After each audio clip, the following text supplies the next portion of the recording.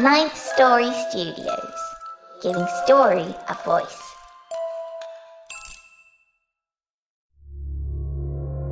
This podcast is part of the Dark Myths Collective. Visit darkmyths.org to discover more shows like this one. The darkness awaits.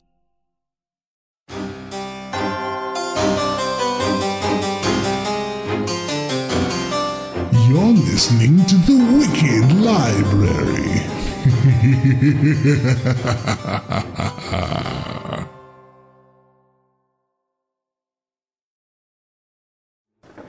Warning.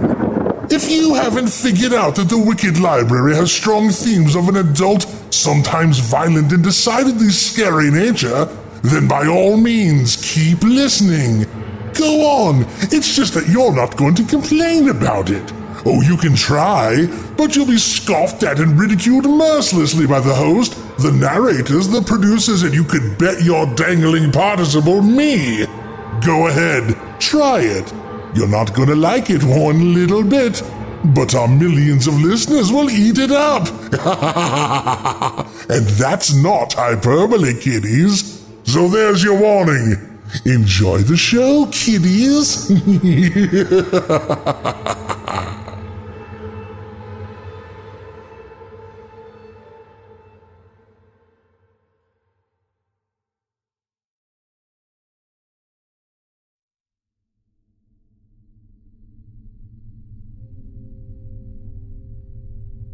Welcome to episode number 816 of The Wicked Library. As always, before we get started today, a big thank you to our new and ongoing supporters. If you enjoy the show and want to help us keep making it, you should support us on Patreon or thewickedlibrary.com.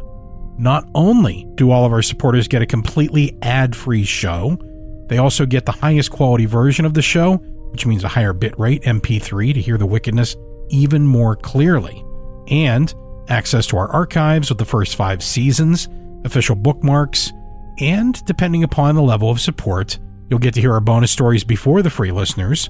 Plus, at the $5 a month and above level, we're adding an exclusive new show only available to our supporters called Wicked Fairy Tales, as told by your librarian. The first episode story is included here at the end of the show after today's author interview, so you will get a little taste of what we're making. And at the $10 a month and above level, you'll get to hear our other exclusive show, available only to our supporters, The Private Collector. Our next episode of Frank Enfield's ongoing adventure is due out next week. Sign up today at patreon.com/Wicked Library or thewickedlibrary.com/subscribe to become a friend of the Wicked Library and, of course, a friend of the librarian. We are working very hard this season to make the show sustainable for season 9 and beyond, and we do need your help to do that. A big thank you to those who took the time to rate us 5 stars and write a short review for us on iTunes. Your ratings do help others find the show, and of course we love hearing how and why you listen to the Wicked Tales we share. Oh, and don't forget, we're looking for your stories for season 9. Sam and the librarian are all caught up and looking for more. Find our updated submission guidelines and submit your own story over at thewickedlibrary.com/submissions. Also, since many of you have asked, we do have Wicked Library mugs, laptop cases, tote stickers, shirts, hoodies, and more available. And if you pick up something between now and August 28th and use the code TWL30OFF at checkout, you'll get 30% off your order. You'll enter that code by clicking on Have a Gift Card or Coupon Code on the secure checkout page. That's TWL30OFF. Go ahead, share your shameless love for the show by plastering our name all over everything you own. Thank you so much to all of you for listening and supporting the show and our contributors. Please, as I always ask, if you enjoy the stories you hear, find the work of the authors and buy their work. It does keep them making more. You can also find links to them and their work at thewickedlibrary.com. Today's episode features a story by returning author Julia Benally, followed by an interview with the author. This story is told by Mike Delgadio, Mary Murphy, Evan Schmidt, and yours truly. The Wicked fairy tale at the end of the show after the author interview is told by your librarian and scored by our resident composer, Nico Vitese, who also scored the main story today. Now, let's get wicked.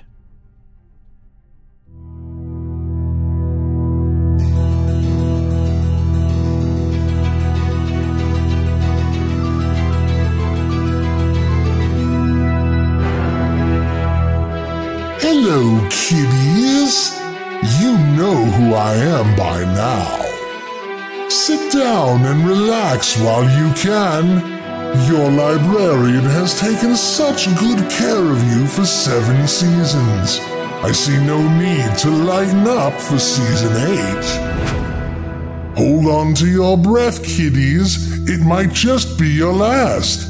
Once again, it's story time at the Wicked Library.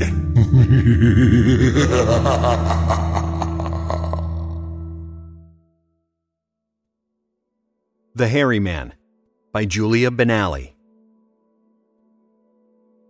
It was time to hunt again. Jay hadn't shot anything that morning, but he surely would this evening. All that hiking in the raw cold through stickers and up mountains while lugging a 30-30 on his shoulder couldn't be for nothing. Now he just had to make sure nobody from work recognized him, because he had called in sick so that he could hunt. You're gonna get your elk today, he told himself as he slipped on hiking boots in his room. Jay was a tall, wiry man in his early 20s with short black hair. Devoid of the damaging signs of a drinker, he possessed the ideal features of an Apache: chiseled, square jaw, high cheekbones, and twinkling black eyes. There wasn't a lazy bone in his body. Just then, his 16-year-old brother Derry poked his head in, sneaky-like. "Jay," he whispered. "you almost ready?" Derry sported a pudgy belly. Silky hair fell over his low forehead and down his neck. He was the shortest joker in his class, in the entire high school, actually. The girls said he smelled. He couldn't play basketball, but he could tear up Metal Gear like a boss. "Don't look like you're sneaking," Jay said. "May'll see you." If their 8-year-old niece came, she'd do nothing but complain she was tired, hungry, and then she would have to go to the bathroom. That would mean one of them would have to supervise her, which meant postponing the hunt until she was good and ready. Besides, they didn't take little girls to the bathroom. It was indecent. "Go out and act natural-like," said Jay. "Where's she anyway?" No sooner did he ask than a pink-clad girl kicked the door open and jumped into the room. Messy black braids were smashed beneath a pink fishing hat. She was neither a stick nor a ball, but somewhere in between. She boasted a pair of black-rimmed glasses with a tiny sticker of Kirby on one side. I'm ready. May brandished a 2-foot hunting knife with a wicked curve. Let's kill. Derry jumped back. "Put that away before you chop off Derry's balls," Jay said. "Hey!" Derry glared at Jay. I'll be in the car. May sped from the room. Nobody could make her stay. Derry squared his shoulders. "I'll throw her out." And he marched after her. Jay didn't reply. May was in the car, and that was where she was going to stay, no matter what anyone said. He could probably just not go and creep away later, but then it would be too late. With an exasperated sigh, he donned his hunting orange, a flimsy vest that would keep him safe from being shot by other hunters. He headed out to his car, a simple 4-door that used to be blue. If only he had a truck instead of this half-broken res ride, meaning a junky trash can of a vehicle, bulging with empty pop cans and old wrappers. It always broke down, and it smelled. He definitely couldn't ask Sarah to marry him until he had a Dodge Ram. His bride couldn't ride in a slop house on wheels. Derry was standing outside of it, yelling at May. "Get out right now." Never. May held up the knife. Come any closer and I'll skewer you right through that pop belly. Derry gritted his teeth. "You can't come." Yeah, I can. And I'll tell Jay's boss where he is, too, if I can't come. Jay went livid. "You little brat. I'll make you hike all over the place until you cry." An awful grin spread over May's face. I bet I won't cry. Jay's eyes turned to slits. "Let's see you not cry then. Hold my gun, don't bump the scope, And don't drink nothing while you're holding it. He shoved the gun at May, who propped it up so the barrel aimed at the roof. Derry retained his gun. May might pour something down the barrel. Get in the car, Derry, Jay growled, and then they were off. When's Grant coming home? Derry referred to their older brother, who was May's father. He can take a belt to May's butt. He'll take it to yours when he finds out you lied to me about hunting. May said. Shut up already, Jay snarled, hoping May would get lost in the woods. If he made her tired enough, she might not want to come tomorrow. The hunting grounds were about 15 minutes away, on one of the many dirt roads that branched off from the highway. The pine trees were always green, but the lush vegetation of the summer had gone, leaving the forest floor a brown carpet of dead needles and patches of white grass. The sticker bushes were thriving. Jay parked the car next to a mountain.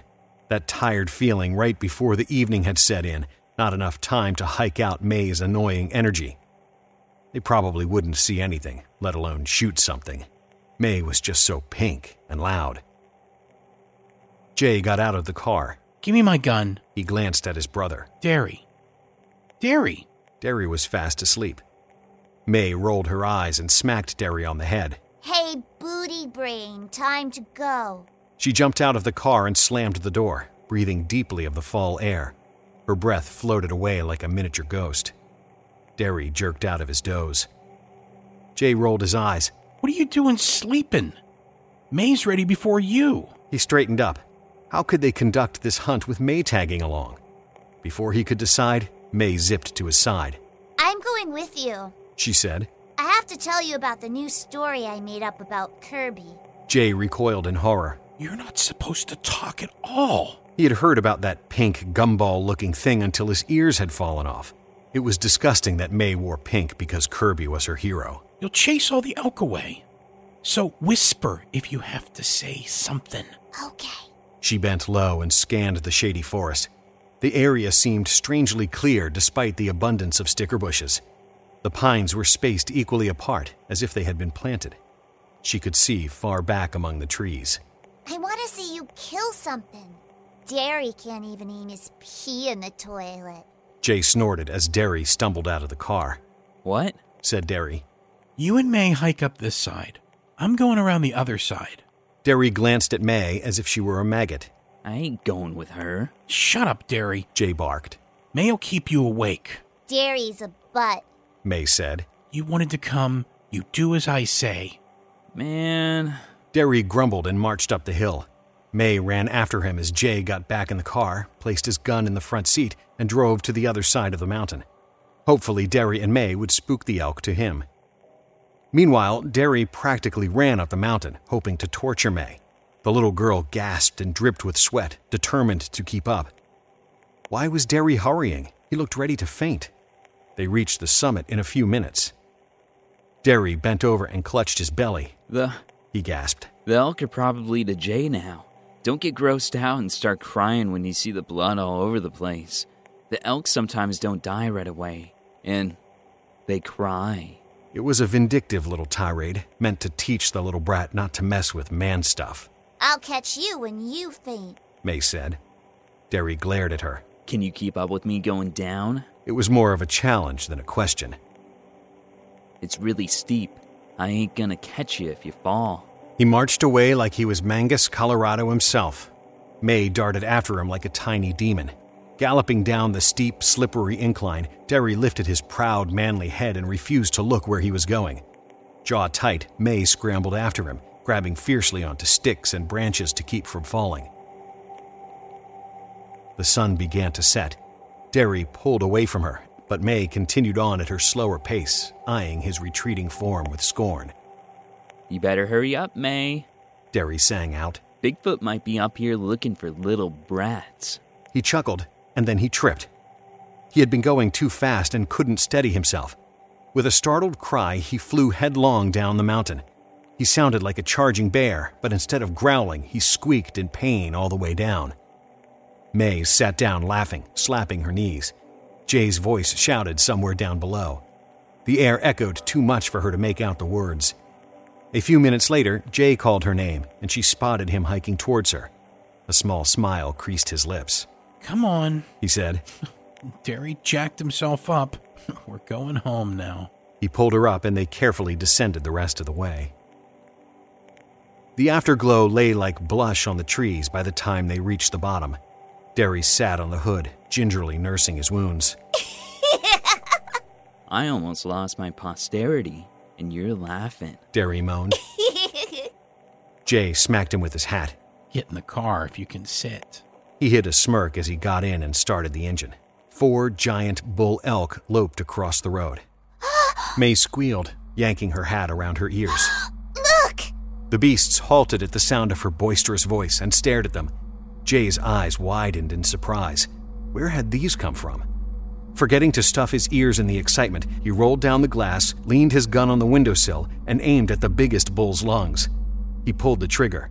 Everything went silent as Jay went temporarily deaf. He didn't even hear his gun go off. Did he hit it? Derry's mouth moved silently. May leaped out of the car and chased after the elk with Derry on her heels. Jay still couldn't hear himself. His brother and niece didn't seem to hear him either. Making sure his tag was still in his pocket, he raced after the pair.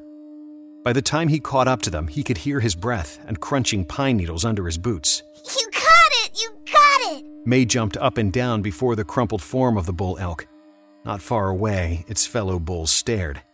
They knew they were safe from the hunters now. It's a 7x7, Derry said, pulling May back. Don't go near it.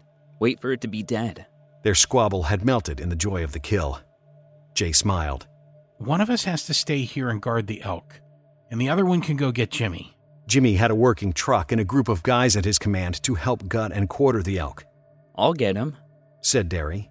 I want to stay with Jay, said the little girl. No. Jay peered closer at the horns. Go home and get warm. I'm warm. It's gonna get really cold. But I have to see. May removed her hat. I hunted for it, and I'm the one who saw it. Jay glanced at his kill and then at May, who looked so hopeful. Please, please, please let me stay. I want to see you gut the elk. He didn't feel like she was much of a brat anymore. All right, but go with Derry. You can come back. Yes! May skipped back to the car.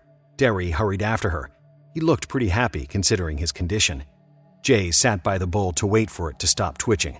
But then Derry shouted, Jay, the car won't move. Jay grimaced. This couldn't be happening. They were out in the middle of the forest and it was almost night. He returned to the car where Derry vainly pumped the gas pedal. May swigged Dr. Pepper nonchalantly in the back seat. So? She said. Are we walking home? Jay glanced at the deepening shadows. Trees looked like madmen with wild hair reaching maniacally into the evening sky. Derry, he said. Open the hood and give me the flashlight. Derry obeyed with some alacrity. He didn't like the dark. As Jay propped the hood open, a putrid stench wafted on the slight breeze. It wasn't rotting, yet it pierced his senses like a gas burning his brain. It jerked the tears from his eyes and made it hard to inhale. It tasted like sour sewer on his tongue. Where had it come from? Why hadn't he smelled it before? Wiping his face, he gazed in the wind's direction. Something stood about 300 feet behind the car. It was tall, straight, and black, just like the trees. Jay's heart seized up.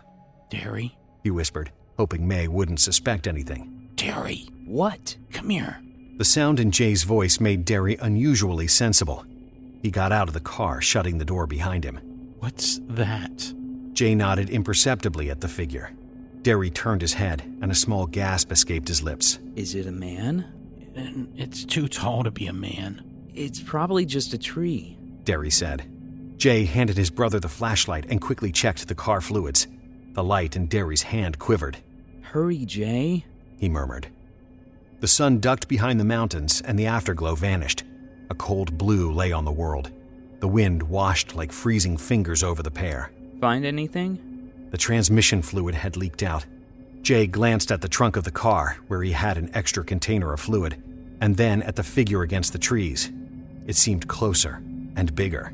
It's just the shadows, Jay, he whispered to himself.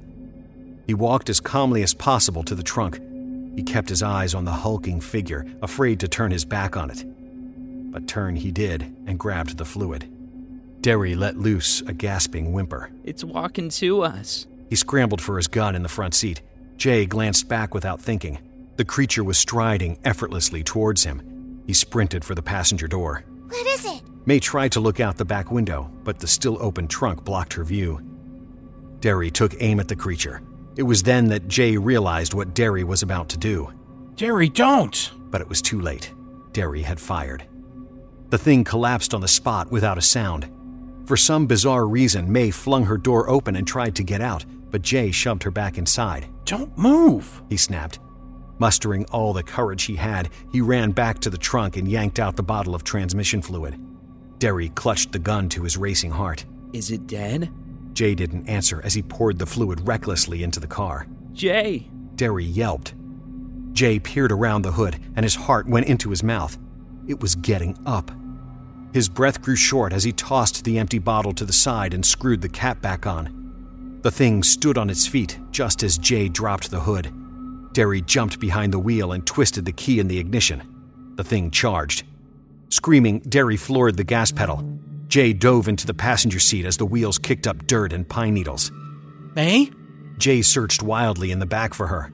Here. May whispered from behind the driver's seat. She had curled into a ball on the floor, her jacket over her head. The car bounced and scraped over rocks and deep ruts in the road. Careful, Jay cried. His brother didn't answer. Dust plumed out from under the wheels, blood red in the car's backlights. Derry could crash them. Jay moved to buckle in. Grunting sounded just outside the door, like a huge bloody heart drumming from a rough throat. May curled into a tighter ball. What's that noise? Out of the corner of his eye, Jay spotted the hairy figure racing beside his window. It reached for the door handle. Gasping, Jay popped his lock down. The hairy man jiggled the handle in vain. It reached for the back door's handle, and Jay smacked that lock down too. May, lock your door, he shouted. May's hand zipped from under the jacket, pushed the lock down, and zipped back in. Great hairy hands batted at the windows. It tried to make eye contact through the glass. Jay covered his face as Derry hunched over, his shoulders blocking his side view. Suddenly, one of the hands slammed on the windshield. The rough, furry fingers could have wrapped around their heads. With an awful screech, Derry veered the car into the creature. The vehicle shuddered and skidded over the massive rocks lying in the gutter. The bottom grazed an unusually large, sharp stone. Derry gasped in relief. I got it. For a few minutes, it seemed that they'd be okay, but the car went slower and slower no matter what Derry did. The car shuddered and stopped. They were a mile from town. What do we do? What do we do? Derry pressed on the dead gas pedal. Shut up. Jay yanked out his phone. The phone's in range again. He dialed his dad. He didn't dare call Grant because Grant would kill him for putting May in danger. Immediately, a woman's annoying automated voice sounded. You have insufficient minutes to make this call. What's she mean I have no minutes? Jay stared at the phone as if it were evil. Insufficient minutes to make this call. Derry said nothing, but May spoke up. Derry let his girlfriend use your phone to call her friend in California. What? Jay exploded as Derry sank low in his seat.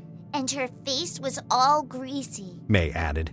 Jay seized Derry roughly by the shirt, drew back his fist, and then realized May was in the car. She stared with big eyes. Jay shoved Derry against the window like so much refuse. We have to walk. Derry began. Shut up! Jay barked. May, let's go. But that thing's out there, Derry said. Jay didn't answer as he got out and took May's hand. Flicking on the flashlight, he hurried away. Derry watched a few seconds before realizing the hairy man might come to the car while he was in it. He jumped out and scurried after the pair. The moon had not yet risen, and the inky dark concealed their surroundings. No cars would be driving by on this lonely dirt road anytime soon. Jay walked so fast that May had to run to keep up. Derry remained close, almost clutching Jay's arm, but not daring to. The single shaft of light lit the road ahead. Every few seconds, Jay shined the beam into the forest. Every pass over the trees, the trio expected to see the hairy man. Jay, May squeezed his arm. I hear something.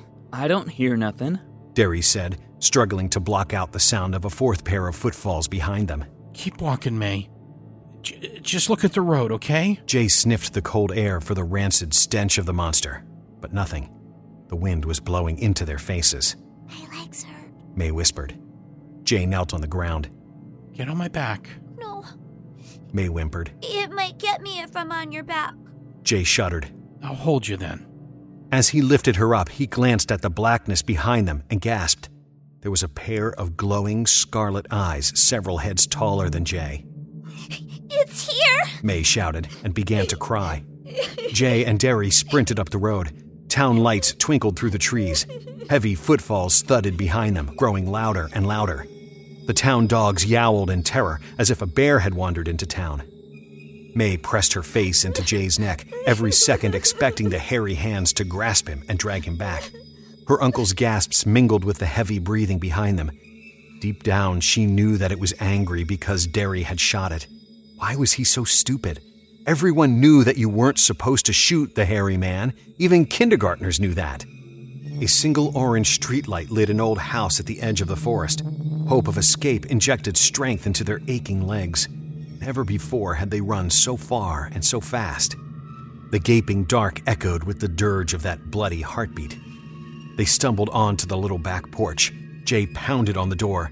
The wailing of the dogs became like ghosts, screeching from the very pits of their unmarked tombs beneath the town. Let us in. Derry screamed. It's coming. No one opened the door. An empty, despairing wail cut through the crying dogs like a burning knife, and then abrupt silence. The trio froze where they huddled against the door, the air in their lungs sharp and quick. Their hearts hammered against their chests and pounded in their ears.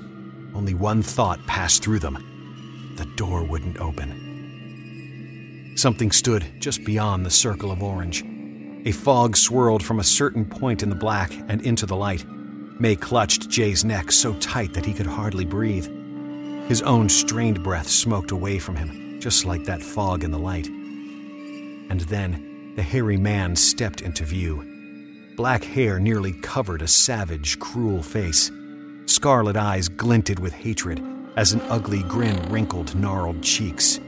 It darted forward with more speed than it had shown before. The three shrieked in terror, and then the door opened. They tumbled in a heap on the floor as an old man shouted at them to get out of the way. He couldn't close the door. The hairy man leaped onto the porch in a low crouch, eyes burning like magma, as its would-be victims scrambled back. It took another leap, and the old man slammed the door shut in its face. The old wood shuddered on impact and bent inward. Snap! The old man locked the door, and the knob jiggled violently. Thud, thud, thud went the hairy man's heavy steps as it loped around the house. The bloody heartbeat drummed. The frail wooden structure vibrated. Every knob in the house went chick, chick, chick. The windows strained, and every awful second they expected to hear glass shatter or a door creak open to let in the freezing autumn air.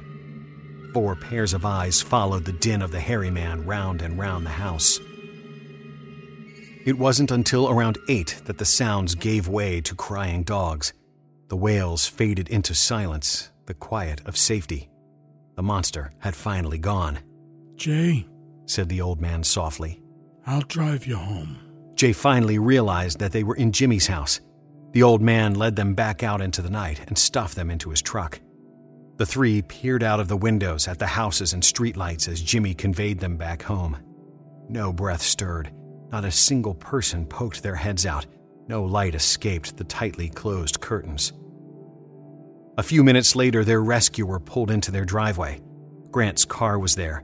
A well of relief hit Jay like a wave, and he nearly broke down in tears. Without even a word of thanks, Derry and May dashed into the house. "Jay," said Jimmy as he got out. "you better stay out of the woods for a while." Yeah. Jay glanced warily around. Thanks for the ride. "No problem." Jay closed the door and sped into the house. May was already telling her parents about the terrifying events from the safety of her mother's gentle arms. Jay made sure the front door was properly locked. "Jay?" said Grant as he removed Derry's hat. The boy was in palpitations on the couch. "You okay?" Jay rubbed the back of his neck. I think I'm just gonna go to work tomorrow." He went straight to the shower. Turning the hot water on, he let it wash away the sweat and grime. The lulling sound of running water drowned out the night terrors and the dogs that once more took up their wailing somewhere by Jimmy's house.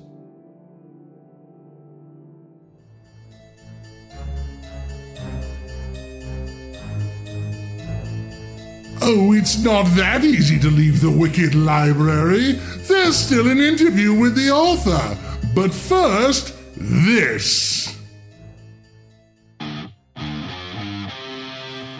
Hi, my name is Nelson Piles, and I'm the creator and executive producer of The Wicked Library.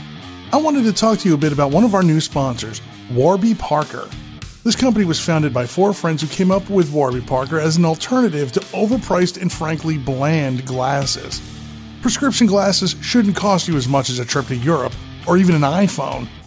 And no one should have to go through the fun of visiting a mall looking for an eyeglasses joint to get raked over the coals financially. Well, with Warby Parker, you don't even have to leave your house. Go to warbyparker.com/wicked and look through the huge selection of frames, pick out 5 that you like, and they'll send them to your house to try them out. Pick out the frames that you want and send them back in a prepaid shipping box. You go back to the website and let them know the frames that you've picked out. Now, the next step is called Find Your Fit, and I did that test on my laptop with the help of Carly, one of the great customer service reps they have at Warby Parker. If you have an iPhone X, you can actually download an app and do it right from your phone. But Carly was awesome. She helped me upload my prescription as well. And the Find Your Fit app, well, what that does is it helps them adjust it so it's going to fit your face awesome. They got to work after everything was all done, and in less time than they told me it was going to take, I had a brand new pair of inexpensive and awesome looking progressive prescription sunglasses. Yeah, they do progressives too, so if you got bifocals like me, you are in luck. And all of this was done in the fraction of the time of going to a retail store and getting all that stuff done and having to wait in line. This was all done super fast and super inexpensive. The glasses start at like $95. When was the last time you could say that about a pair of sunglasses that you got? Or regular glasses. They do it all. I wound up with a great looking pair of affordable sunglasses that the librarian wants for himself. I'm just lucky he never goes outside in the daytime. So go to warbyparker.com/wicked and sign up for great looking and affordable glasses. You just can't beat it. That's warbyparker.com/wicked. Convenience, style, and most of all, affordability. Oh, and one more thing. Tell them the librarian sent you. All right, Piles, now give me my glasses. Go to warbyparker.com/wicked and look through the huge selection of frames, pick out 5 that you like, and they'll send them to your house to try them out.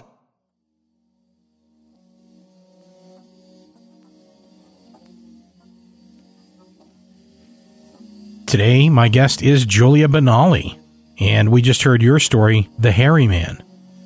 So tell me, what made this a story that you wanted to tell? Well, I started writing it, and it just started forming. And for me, when that happens, it's like, it's a keeper. Yeah, it's always good when the story tells you it wants to be told, right? Yeah, like, it just started appearing. Like, hey, look at me, I want to, put me on the paper. So that's what I did with it. And it was about Bigfoot. And who doesn't love a Bigfoot story? So we all know stories are hard to write.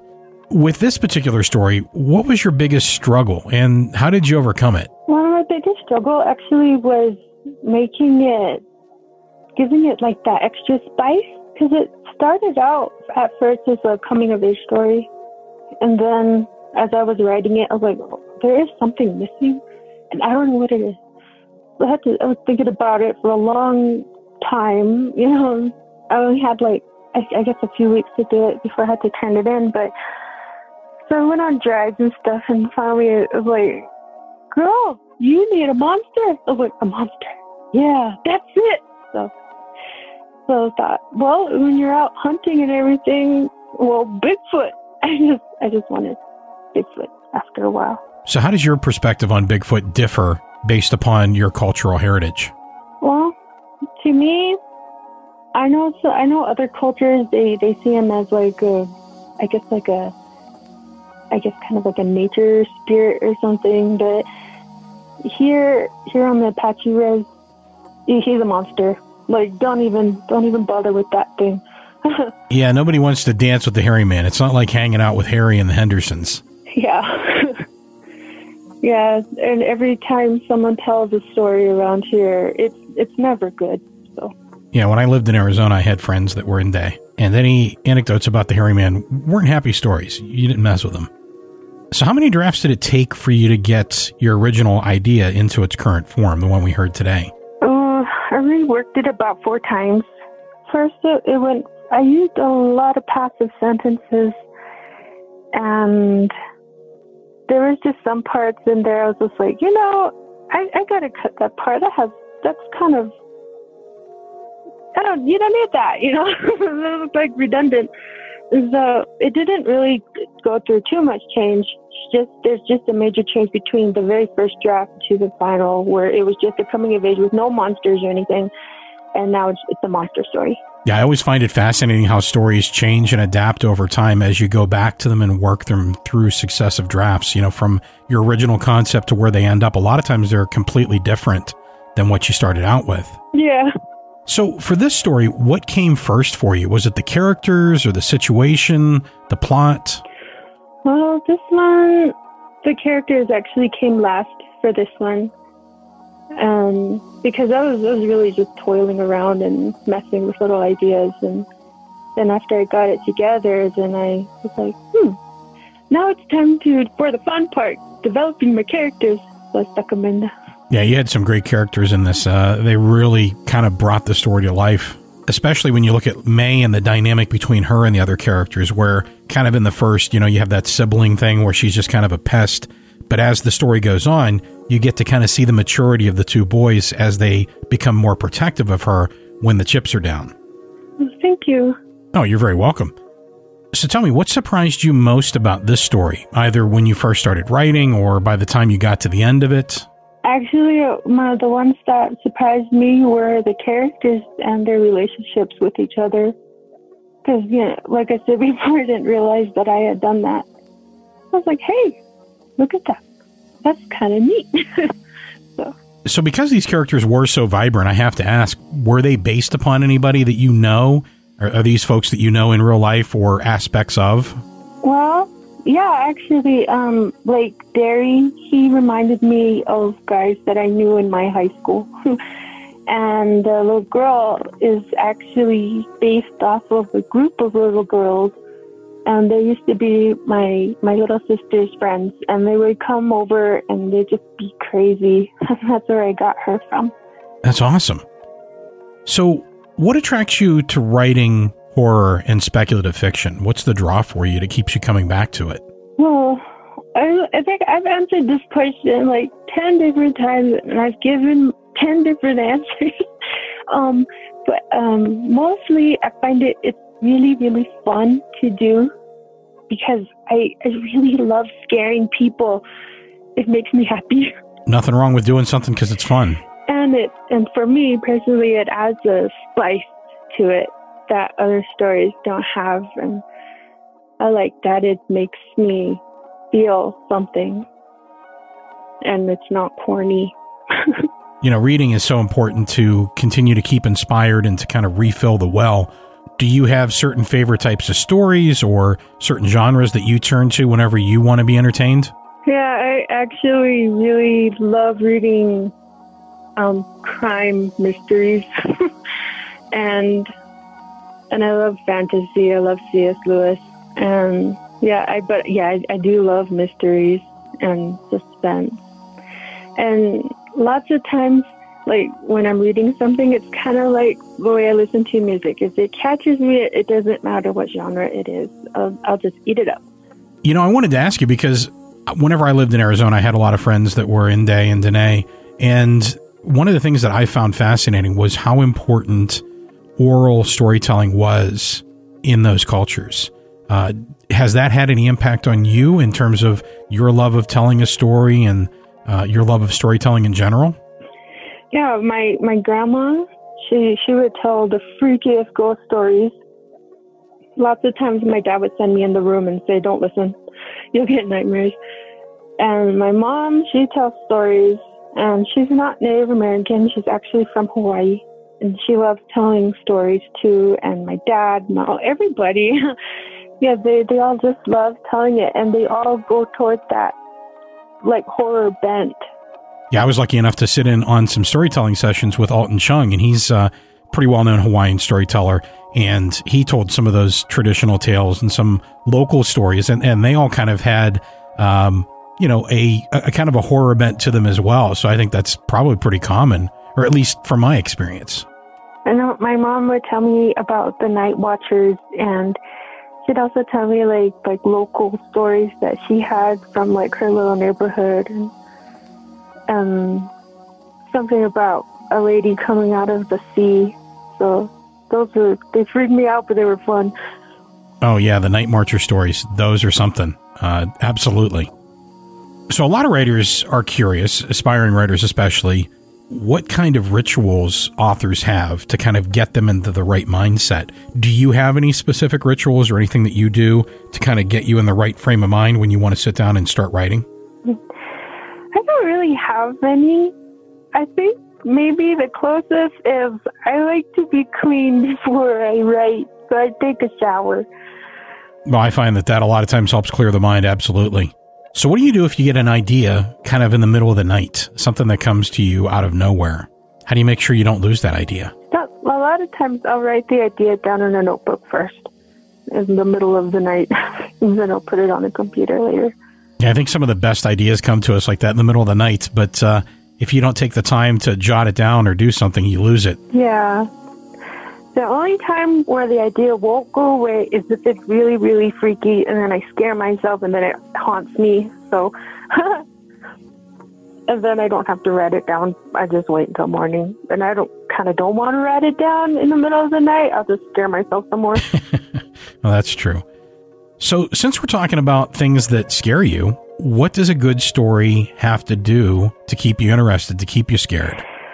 Okay, well, for me, a lot of suspense and build up, but then when it actually gets to the, whatever it's called, the climax, it has to deliver. I've read a lot where there was a lot of suspense and then it just fell flat. And I was like, what? No. And then too, I like it if the threat is like constantly there, poking its head in, bothering and everything. And it's just building and building and building, and to the point where I just want to scream. Oh, yeah. I like screaming. But, yeah, that's what it needs to do for me. And yeah, nice ongoing dread. Huh?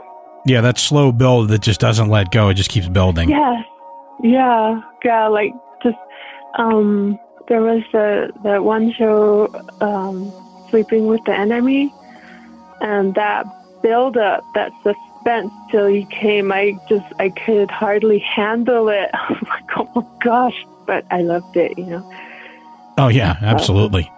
Yeah, it's funny. I just talked about that movie with our last author, so two weeks in a row it's come up. Good movie.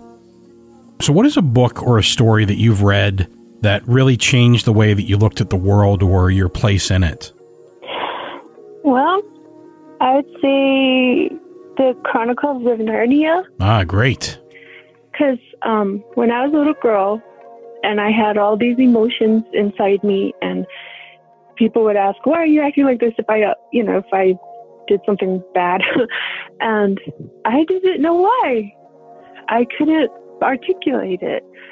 And so when I started reading, C.S. Lewis and, Magician's Nephew and all of those, he would switch into second person, and he would directly talk to the person who's reading, and he would explain the little feelings that the characters had, and things like, how you're so tired that you don't want to get up and you just want to sit there, and you can't fall asleep because you're so tired, or you acted like this because this happened, that made you upset. And it really opened my eyes of like, hey, that's what I'm feeling.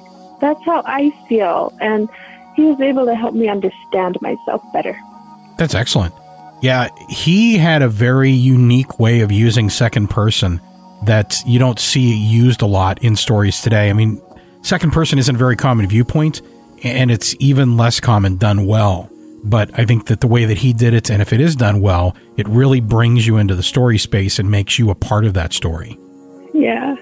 Yeah, he made me feel like I was there, like I really was in the story. Like I was sitting next to him and he was telling me this story, and like it didn't matter what nationality you were, whatever, you were part of Narnia. That's what it felt like to me. Yeah, and I really think that's most authors' goal, is to make you feel like you're in the story, that it's happening to you and with you. And the fact that he was able to do that so effectively was really cool. So where can listeners find more of your work? People listen to the story today, they want more of you. Where can they go to find more of your work? On my blog, it's at sparrowincarnate.blogspot.com. So that's where you keep all the good stuff, right? Yeah, it's like my database. You can find everything there. So is there anything that's coming out soon, or they came out recently that your readers and today's listeners can look for? Yeah. I actually have one coming out in September in the Scarlet Leaf Review. It's called Midnight Dreams, and it's going to be my first fantasy ever published. So I'm excited for that. Oh, that's excellent. And in July, in the horror zine, I had Headlights come out. And then around the exact same time, I had another one come out called Beautiful Dream. And that one is in the Hellbound Books anthology, Graveyard Girls. That's excellent. So you've been busy. You got a lot of stuff that's coming out, that has come out, and still working on more. So now that you are becoming so prolific, what advice would you give to younger you when you were starting out writing? Well, I would tell myself that you're not as good as you think and you need to work on it, on your writing. 'Cause I did a lot of reading on blogs and stuff, trying to figure out what am I doing? Because when I first started, I was like, hey, I am so great. And then as it started going on and I was reading other people's stuff and I was reading all of their info from their blogs, I was like, wait a minute, I can use that. I've never done that before. And just have an open mind when someone comes to you with a new way to use your writing and how to improve it. Listen and use it and utilize it so you can learn it, and then you just become better that way. I think that's great advice. I know so many great writers that are so humble about their work, but I also know a few who think they're a lot better than they are. So that's always good to keep in mind, that you can keep learning and keep growing. Yeah. And I guess especially if you have improved really good and people do say you're a great writer, do not forget that there's still more things to learn and that there's always somebody better that you can look up to. So final question, what's the best way for your fans to reach out to you and interact with you? On Twitter, at Sparrow Cove. So it's a capital S, PARROW, capital COVE. Well, thanks so much for taking the time to talk with me today and for sending your story in. I hope everybody enjoys it. And, it's funny, everybody's hearing this interview at the end of the show, and you haven't heard your story yet. So I hope you enjoy your story. Yeah, I can't wait. I'm excited. Thanks again. And now, something new and special. You'll get to hear the first story of Wicked Fairy Tales as told by your librarian. This is a new series we're doing for our $5 a month and above supporters. It'll be exclusive to them, so if you'd like access to the rest of these stories once a month, you can sign up over at patreon.com/Wicked Library or over at thewickedlibrary.com/subscribe. It does take a wicked amount of money and a wicked amount of time to make this show come to fruition, so we wanted to do something to reward those that were supporting us at the $5 a month and above level. So you might ask, why fairy tales? Well, first, because there are so many great, darker versions of these fairy tales that are not explored anywhere in modern media. I mean, everybody's heard Snow White and Hansel and Gretel and all those done a million times to death, but there's so many more that you never hear.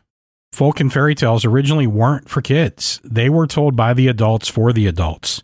And if they were told to kids, they were cautionary tales. They were supposed to scare you. They're really, in a lot of ways, the first horror stories. So, without further ado, The Goose Girl, as told by your librarian.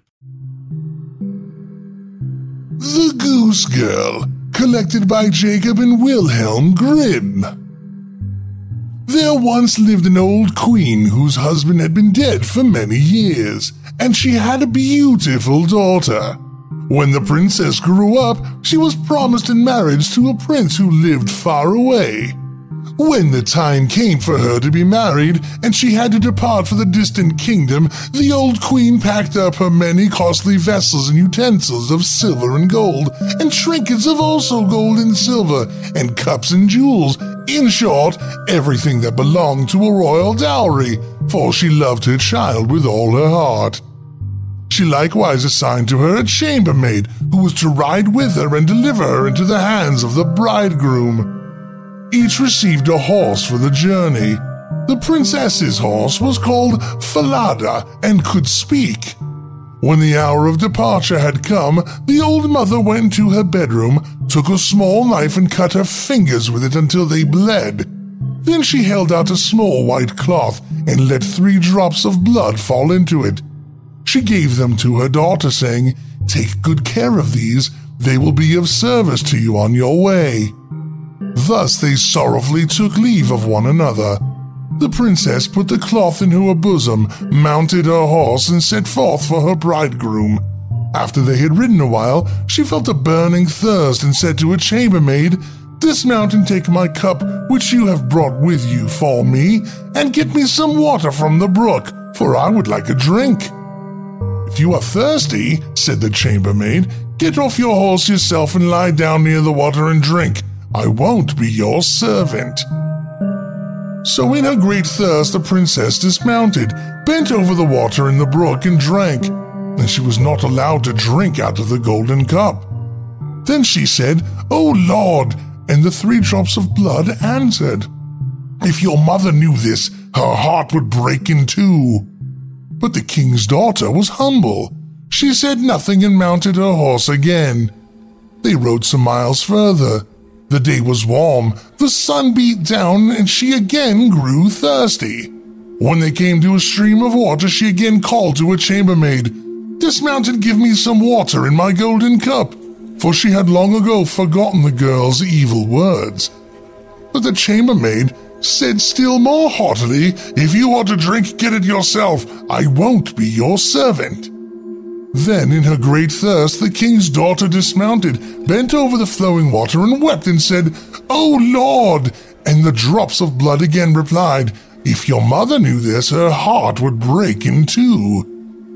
As she was thus drinking, leaning over the stream, the cloth with the 3 drops of blood fell from her bosom and floated away with the water, without her taking notice of it, so great were her concerns. However, the chambermaid saw what happened, and she rejoiced to think that she now had power over the bride, for by losing the drops of blood, the princess had become weak and powerless. When she wanted to mount her horse again, the one that was called Falada, the chambermaid said, "I belong on Falada, you belong on my nag," and the princess had to accept it. Then, with many harsh words, the chambermaid ordered the princess to take off her own royal clothing and put on the chambermaid's shabby clothes. And in the end, the princess had to swear under the open heaven that she would not say one word of this to anyone at the royal court. If she had not taken this oath, she would have been killed on the spot. Falada saw everything and remembered it well. The chambermaid now climbed onto Falada, and the true bride on the bad horse, and they thus traveled onwards until finally they arrived at the royal palace. There was great rejoicing over their arrival, and the prince ran ahead to meet them, then lifted the chambermaid from her horse, thinking she was his bride. She was led upstairs, while the real princess was left standing below. Then the old king looked out the window and saw her waiting in the courtyard and noticed how fine and delicate and beautiful she was.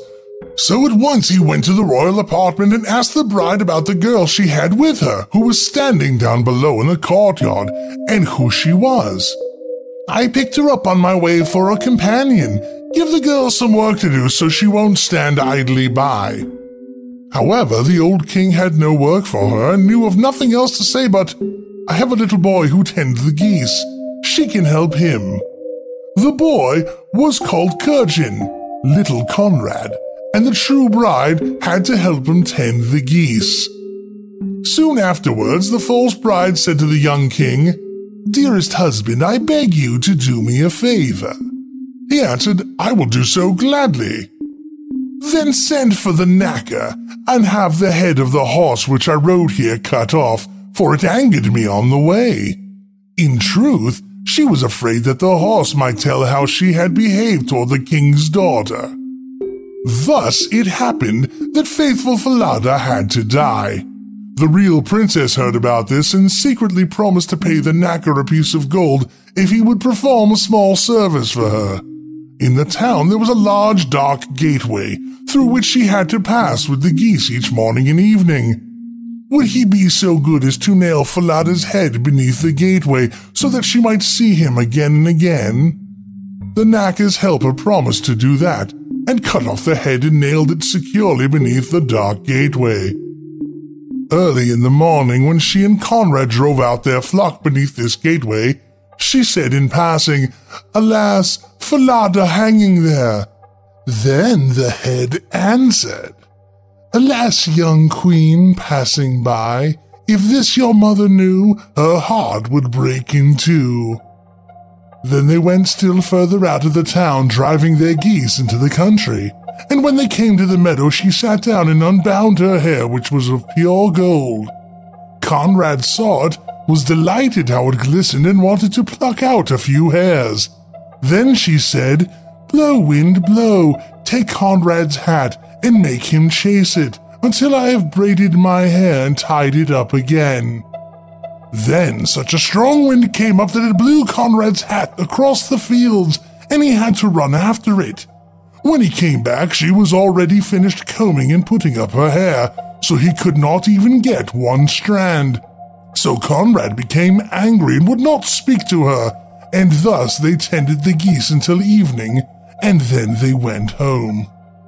The next morning, when they were driving the geese out through the dark gateway, the maiden said, Alas, Falada hanging there.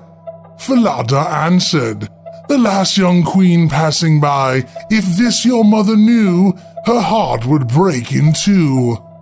She sat down again in the field and began combing out her hair. When Conrad ran up and tried to take a hold of some, she quickly said, Blow, wind, blow, take Conrad's hat and make him chase it until I have braided my hair and tied it up again.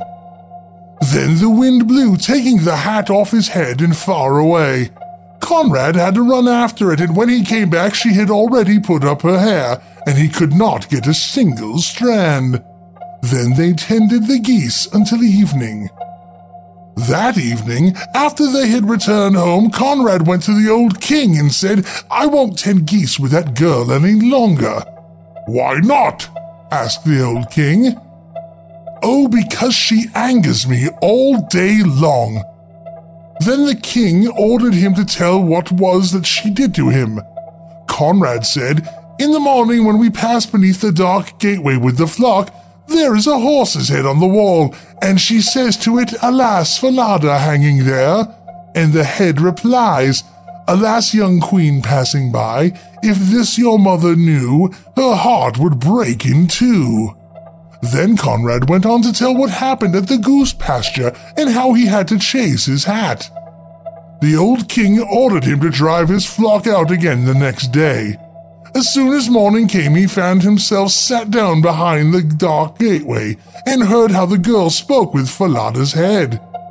Then he followed her out into the country and hid himself in a thicket in a meadow. There he saw soon with his own eyes the goose girl and the goose boy bringing their flock, and how after a while she sat down and took down her hair, which glistened brightly. Soon she said, Blow, wind, blow, take Conrad's hat and make him chase it until I have braided my hair and tied it up again. Then came a blast of wind and carried off Conrad's hat, so that he had to run far away, while the maiden quietly went on combing and braiding her hair, all of which the king observed. Then, quite unseen, he went away, and when the goose girl came home in the evening, he called her aside and asked why she did all these things. I am not allowed to tell you, nor can I reveal my sorrows to any human being, for I have sworn under the open heaven not to do so, and if I had not so sworn, I would have been killed. He urged her and left her no peace, but he could get nothing further from her. Finally, he said, if you will not tell me anything, then tell your sorrows to the iron stove there. And he went away. So she crept into the iron stove and began to cry sorrowfully, pouring out her whole heart. She said, Here I sit abandoned by the whole world, although I am the daughter of a king. A false chambermaid forced me to take off my royal clothes, and she has taken my place with my bridegroom. Now I have to do common work as a goose girl. If my mother knew this, her heart would break in two. The old king was standing outside listening by the stovepipe, and he heard what she said. Then he came back inside and asked her to come out of the stove. But that the true one was standing there, the one who had been a goose girl. The young king rejoiced with all his heart when he saw her beauty and virtue. A great feast was made ready, to which all the people and all good friends were invited.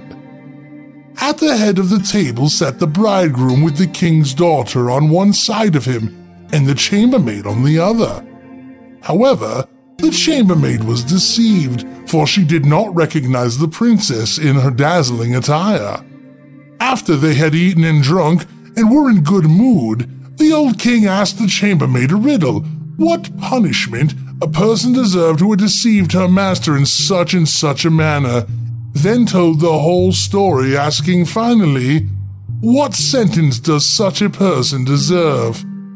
The false bride said, she deserves no better fate than to be stripped stark naked and put in a barrel that is studded inside with sharp nails. 2 white horses should be hitched to it, and they should drag her along through one street after another until she is dead. You are the one, said the old king, and you have pronounced your own sentence. Thus shall it be done to you. After the sentence had been carried out, the young king married his true bride, and both of them ruled over their kingdom in peace and happiness. Of course, I'm sure the barrel still needs to be cleaned. Oh, Conrad!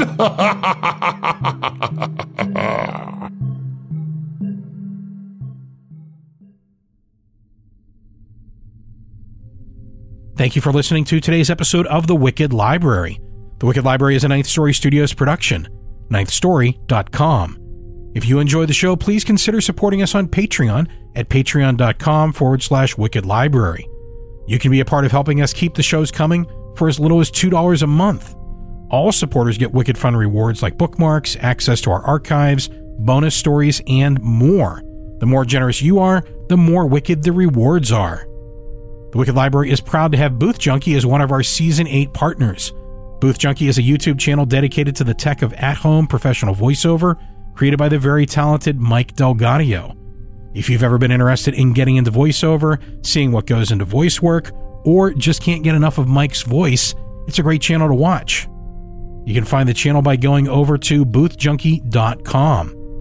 Complete credits and full show notes, including links and information from today's episode, can be found on thewickedlibrary.com. You can also find links to our Facebook, Twitter, and iTunes page.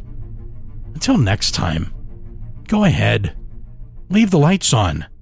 It makes it easier for the hairy man to find you.